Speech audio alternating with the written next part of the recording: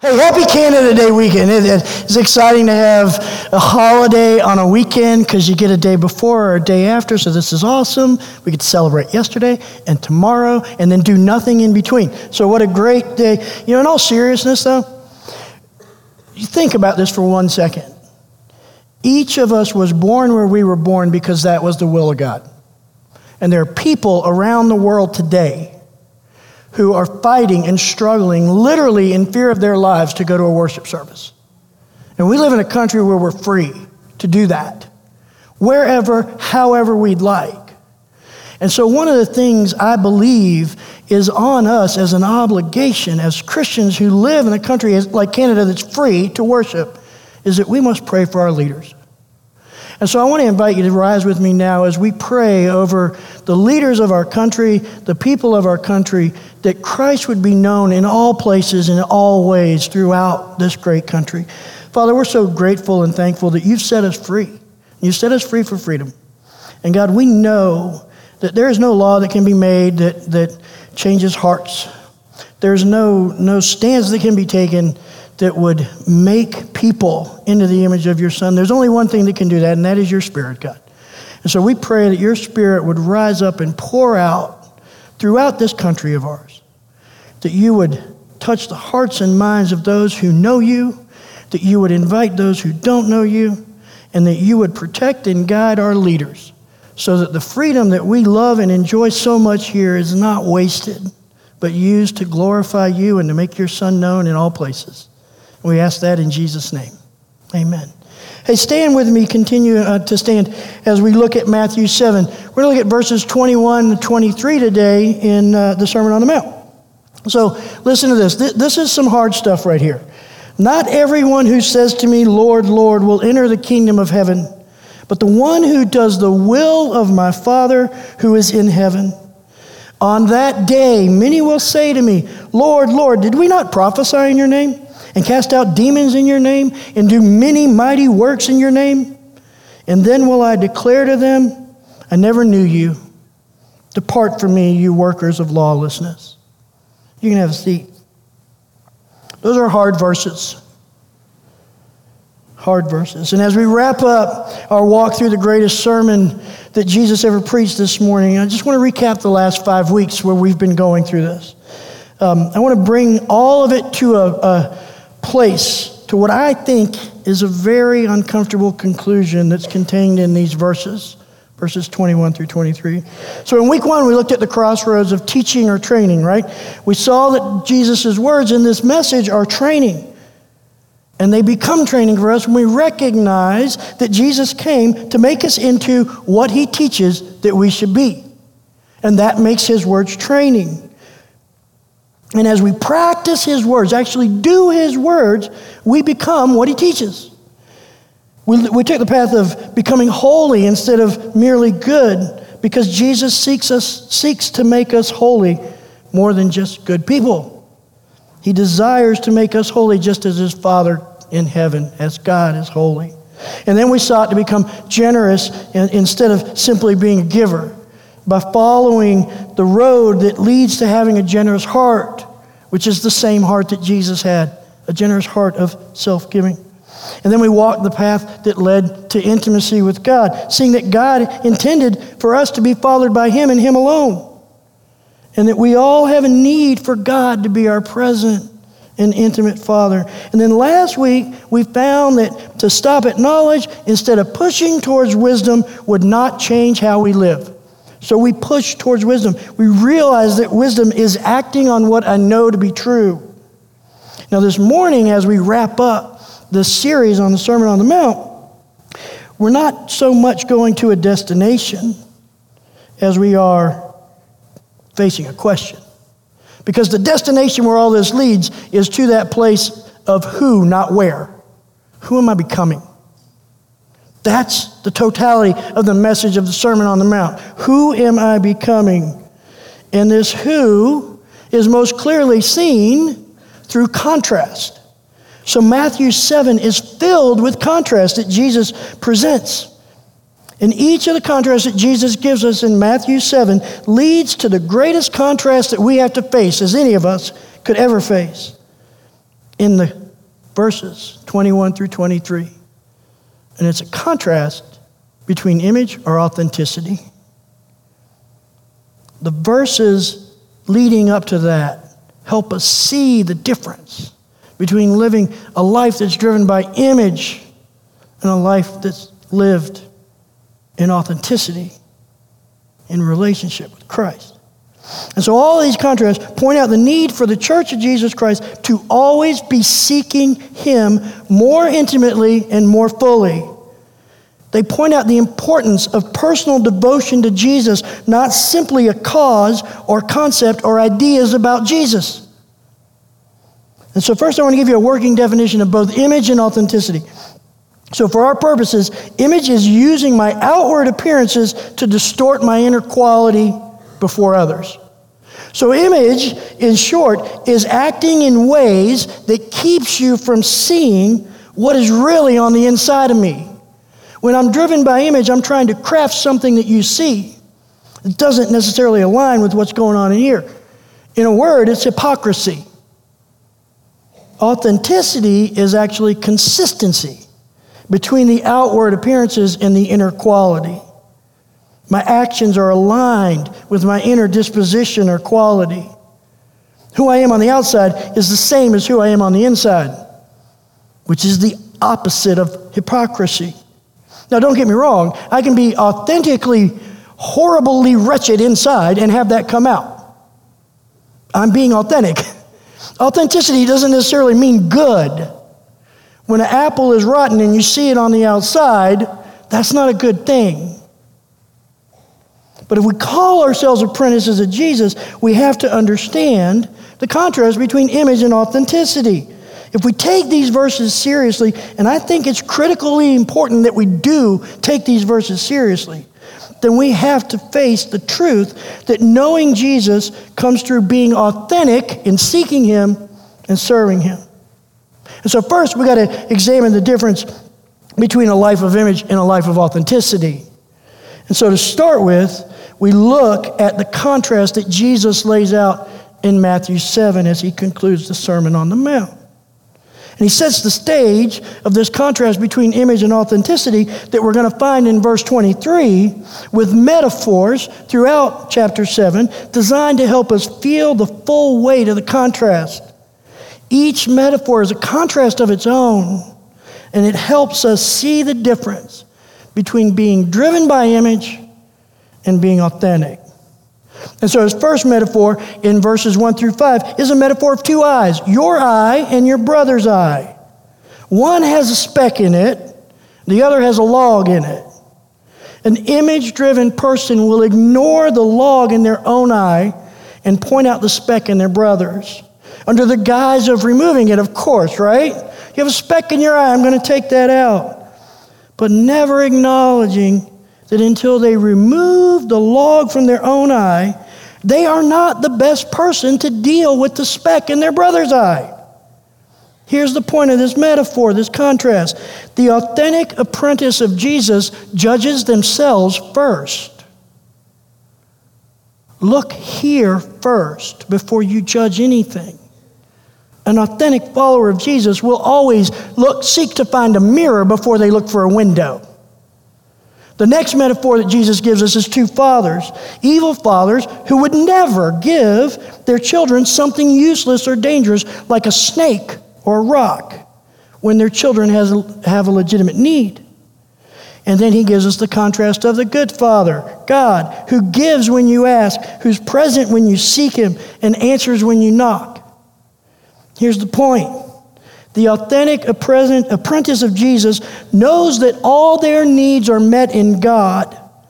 Therefore, they don't give to prove their value. They actually find their needs met in God. They don't use the needs of others to give themselves worth. And then he gives us a metaphor of two gates. One is wide and easy, and the other is narrow and hard. An image-driven person would rather walk on the crowded path headed towards destruction to be seen by many people and to walk in ease and comfort than to walk the narrow path that's hard. And here's the point of this metaphor. The authentic apprentice of Jesus is willing to walk on the narrow road, alone if necessary, for the sake of truth in Christ. Even though the cost is high, even though it's a path of denying yourself. And then we come to two trees, this metaphor of two trees here. A diseased tree bearing bad fruit and a healthy tree that's bearing good fruit. An image-driven person is more interested in the quality of their fruit, interested in the quantity of their fruit than they are in the quality of it. Question becomes, did that fruit build up? Did it nourish the souls of those who ate it? An image-driven person is okay with the answer to that question being no. It didn't. It didn't nourish anyone. It didn't build anyone up, but there was a lot of it. It's the difference between being image-driven and authentic. The authentic apprentice of Jesus realizes that an abundance of inedible, rotten fruit still leads to starvation. Doing many things that have no value serves no one. A bad tree producing tons of bad fruit does not nourish anyone. But a bushel of good fruit nourishes more people than an acre of rotten fruit. And then finally, Jesus brings us to these two builders. One built his house on rock and the other built his house on sand. An image-driven person is never concerned with the house lasting. They're only concerned with how the house looks. Does it look good from the outside? And guess what? If you have no interest in eternal things, your house does not need to be eternal. It can be temporary. You can build on sand. The authentic apprentice of Jesus is building an eternal home that's going to last forever. The only foundation for an eternal home is Jesus the rock. So all of these contrasts between the life of image and the life of authenticity, and they all bring us to the words of Jesus in verse 23. And his words are in response to those who live a life of image. And so let me set the stage for you. Here we have a group of people standing before Jesus at the final judgment. People who call him Lord. So these are not people who have ignored him and disregard him and have denied him. These are people who are claiming that he is actually the Lord of their lives. And then they even go further. They state their case to him. Look at all the work we did for you, Jesus. Look at all the things we did. We did the same things you did. We cast out demons. We did mighty works. That's what they're saying in verse 22. Listen to this. Lord, Lord, did we not prophesy in your name and cast out demons in your name and do many mighty works in your name? Now listen to his response in verse 23. I never knew you. Depart from me, you workers of lawlessness. The possibility of calling Jesus Lord, Lord, of doing mighty works in his name, and hearing him say, I never knew you, makes my blood curdle. It troubles my heart to think of any member of the body of Christ here in this place, hearing those words, I never knew you. That's why we have to be a church that takes the greatest commandment that Jesus gave us seriously. That when he says you shall love the Lord your God with all your heart, with all your soul, with all your mind, and with all your strength in Mark 12:30, we must respond. There's a danger if we don't. A danger of standing before Jesus and saying, Lord, Lord, and him looking at us and saying, I never knew you. See, here's why. The word knew implies intimate and experiential knowledge. It speaks to personal devotion to Jesus, not simply knowing concepts and ideas about him. See, my longing is that each of us would love God passionately, not to prove that we're somehow greater than other Christians or that we're more spiritually mature, but to keep any member of this church family from hearing those words, "Depart from me." That's why my desire is that we would all seek to love God passionately and know him intimately. See, here's the question that these verses leave me with. Am I helping you become authentic followers of Jesus, or am I giving you the freedom to hold on to an image of being a Christian without knowing Jesus intimately? Because if I am doing the latter, I am failing all of you. I'm failing myself.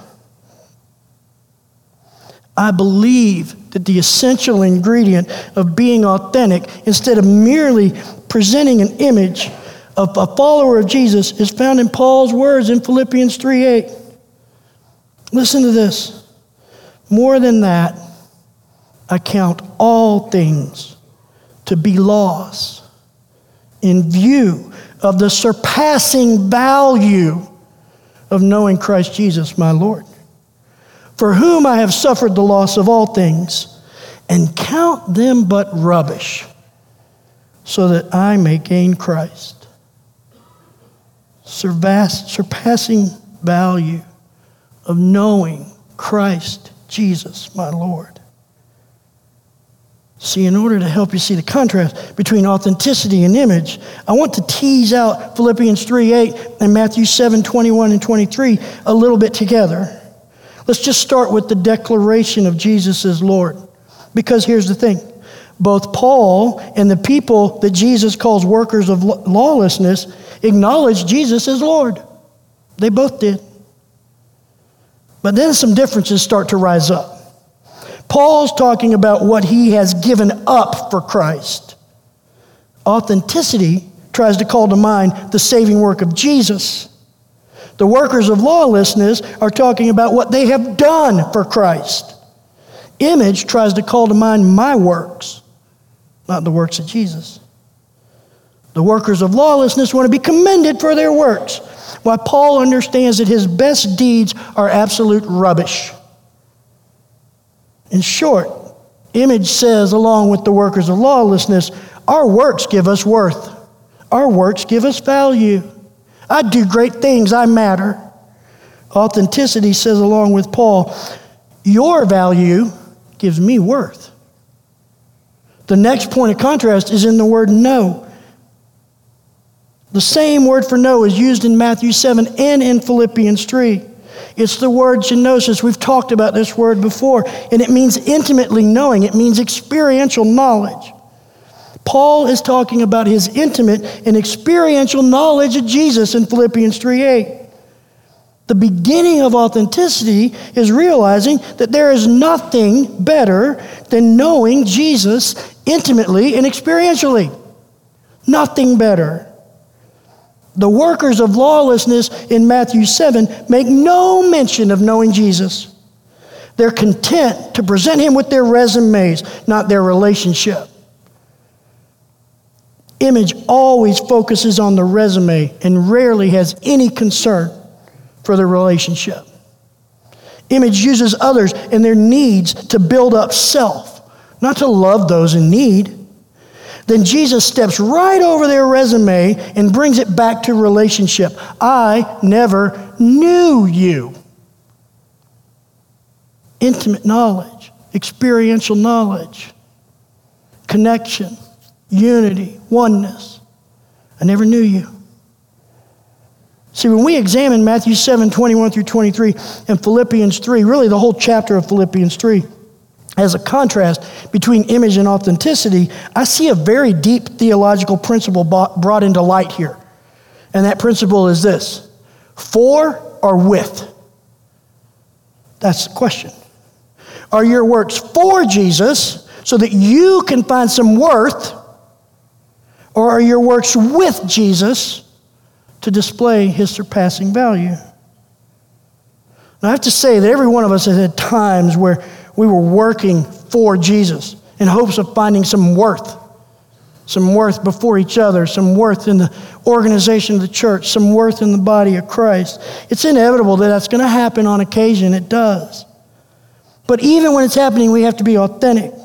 We have to acknowledge that what we're doing is trying to craft an image so that we can repent of that and find the ultimate freedom that rests in Jesus, which is this: you don't have to prove your worth to me.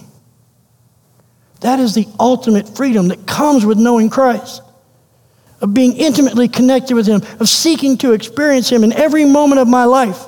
He might be the only person in my world that will look at me and ever say, you don't have to prove your worth to me. Because I have to prove it to all of you. At times I have to prove it to my family. I have to prove it to my bosses. I have to prove it to my friends. But Jesus always looks at me and says, no, you don't have to prove your worth to me.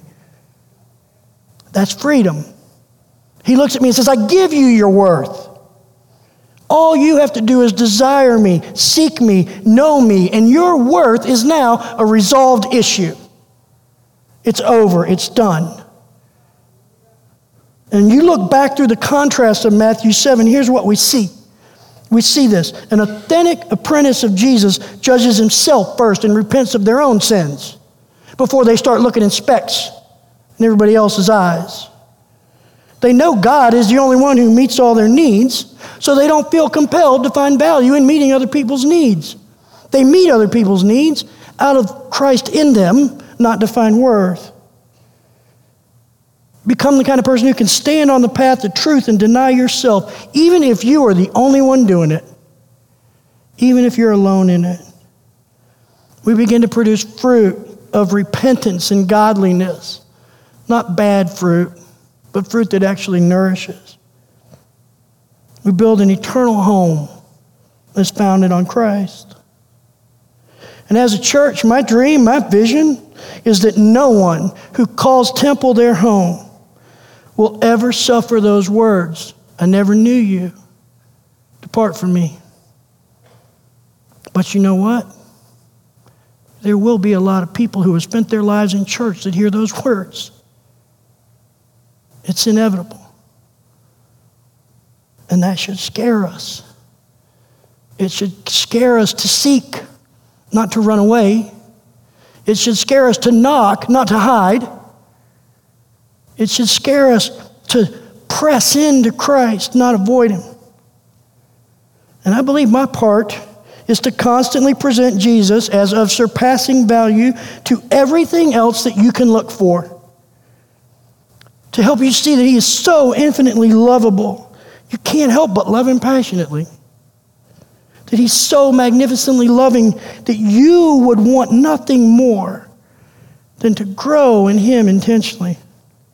I feel a burden to lift up that Jesus, first in my own heart and in my own life, then from here, the stage in this church, and then in your hearts and your lives.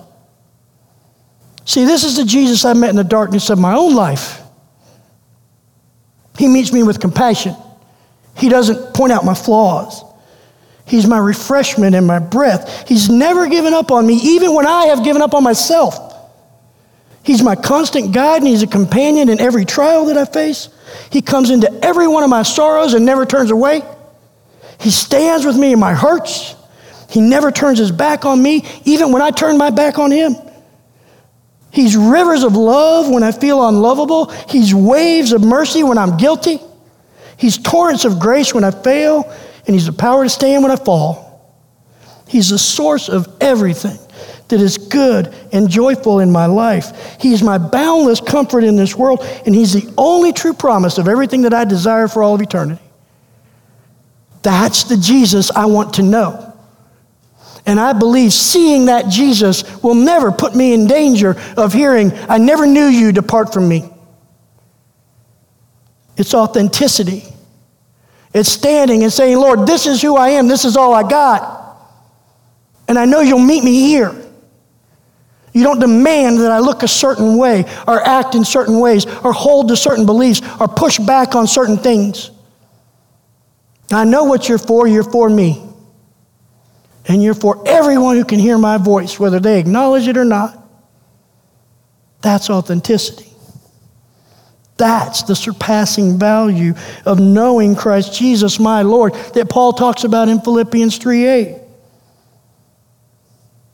This is a surpassing value that I long for everyone in the sound of my voice to hear week after week after week, so that we, all of us who call him Lord, Lord, will be authentic in seeking him, in loving him, in desiring him, in serving him, in relentlessly pursuing a life with him. And at the end of it all, we get to hear him say, "Come close to me, because I knew you well. I knew you well." That's the difference between being authentic and being image-driven. That's the point that every word in the Sermon on the Mount is trying to train us to become. Not the person who does these things, but the person who wants that one thing. Relationship with him as he is, as I am. To stand with Jesus and say, "You don't have to be anything to me but who you are, and I know I'm free to be only what I am." And there we start. And there we start, Lord. You know, I wonder if the biggest difference between one who's driven by image and an authentic apprentice of Jesus might not be summed up in Luke 7 and verse 47. Jesus is speaking of this sinful woman who washed his feet with her tears and then dried them with her hair and then anointed his feet with oil, and then she kissed him. And then he said this, "Therefore I tell you, her sins, which are many, are forgiven, for she loved much. But he who is forgiven little loves little." She was authentic in her gratitude towards Jesus because she was authentic in her view of herself.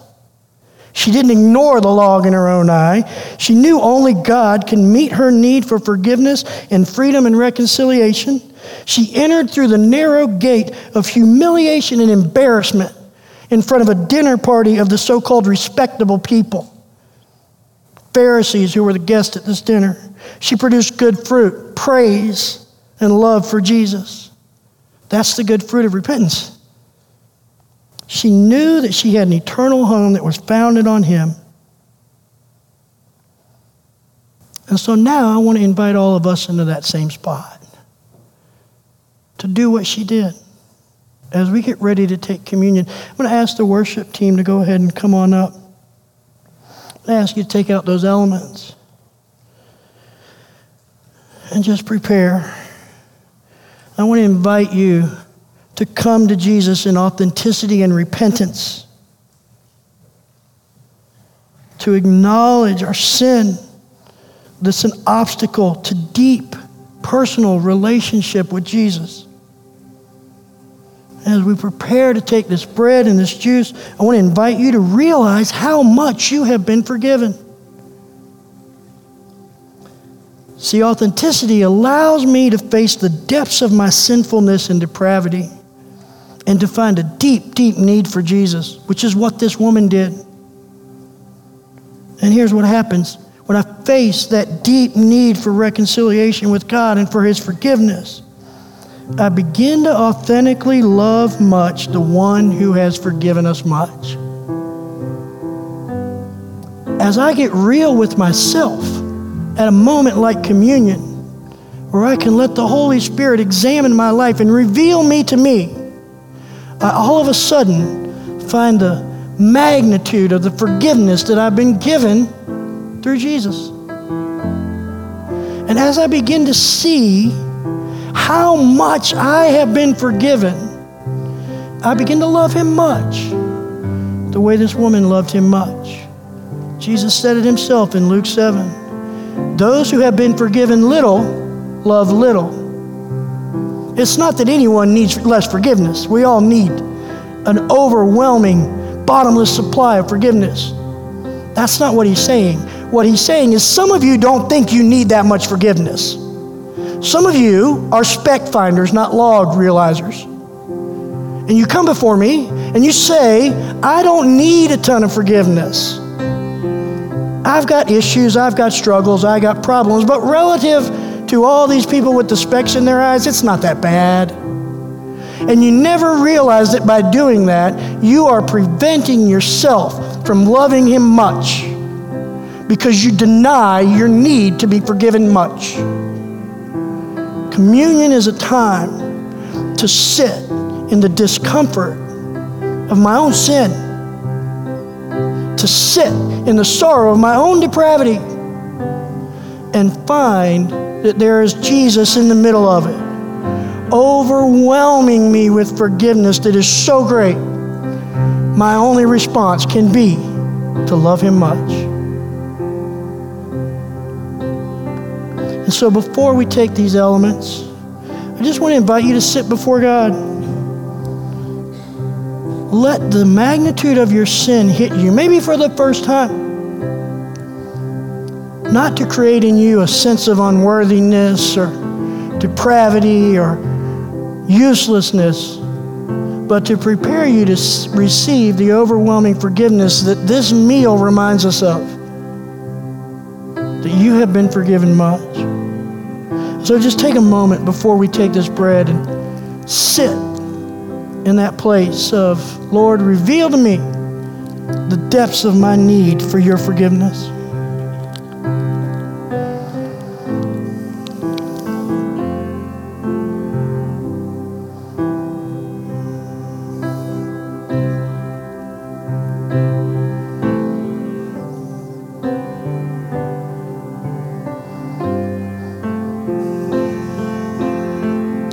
Father, as we take this bread together,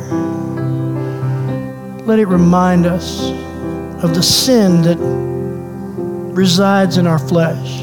As we remember the body of your Son that was broken for us, also remind us of the sin that resides in our flesh, as Paul says in Romans 7, so that we can have a sense of the depths of our need for forgiveness. That we can see that we've been forgiven much and therefore love you much. So as we take this bread, Lord, do that work in us.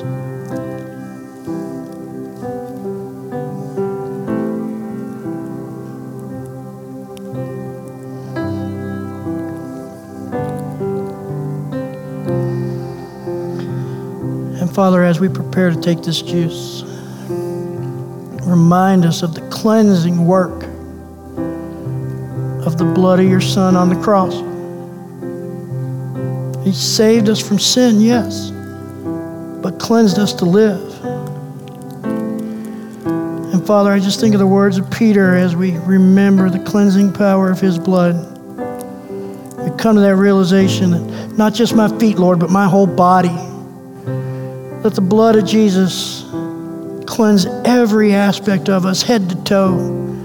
Let it be a scrubbing and washing like no other, so that we can stand before him and thank him in love, and love him much for the much that we've been forgiven. And so, God, we take this juice now together with that in mind. You know, there's a quote that I love. It's this: the single greatest cause of atheism in the world today is Christians who acknowledge Jesus with their lips and then walk out the door and deny him with their lifestyle. That's what an unbelieving world simply finds unbelievable.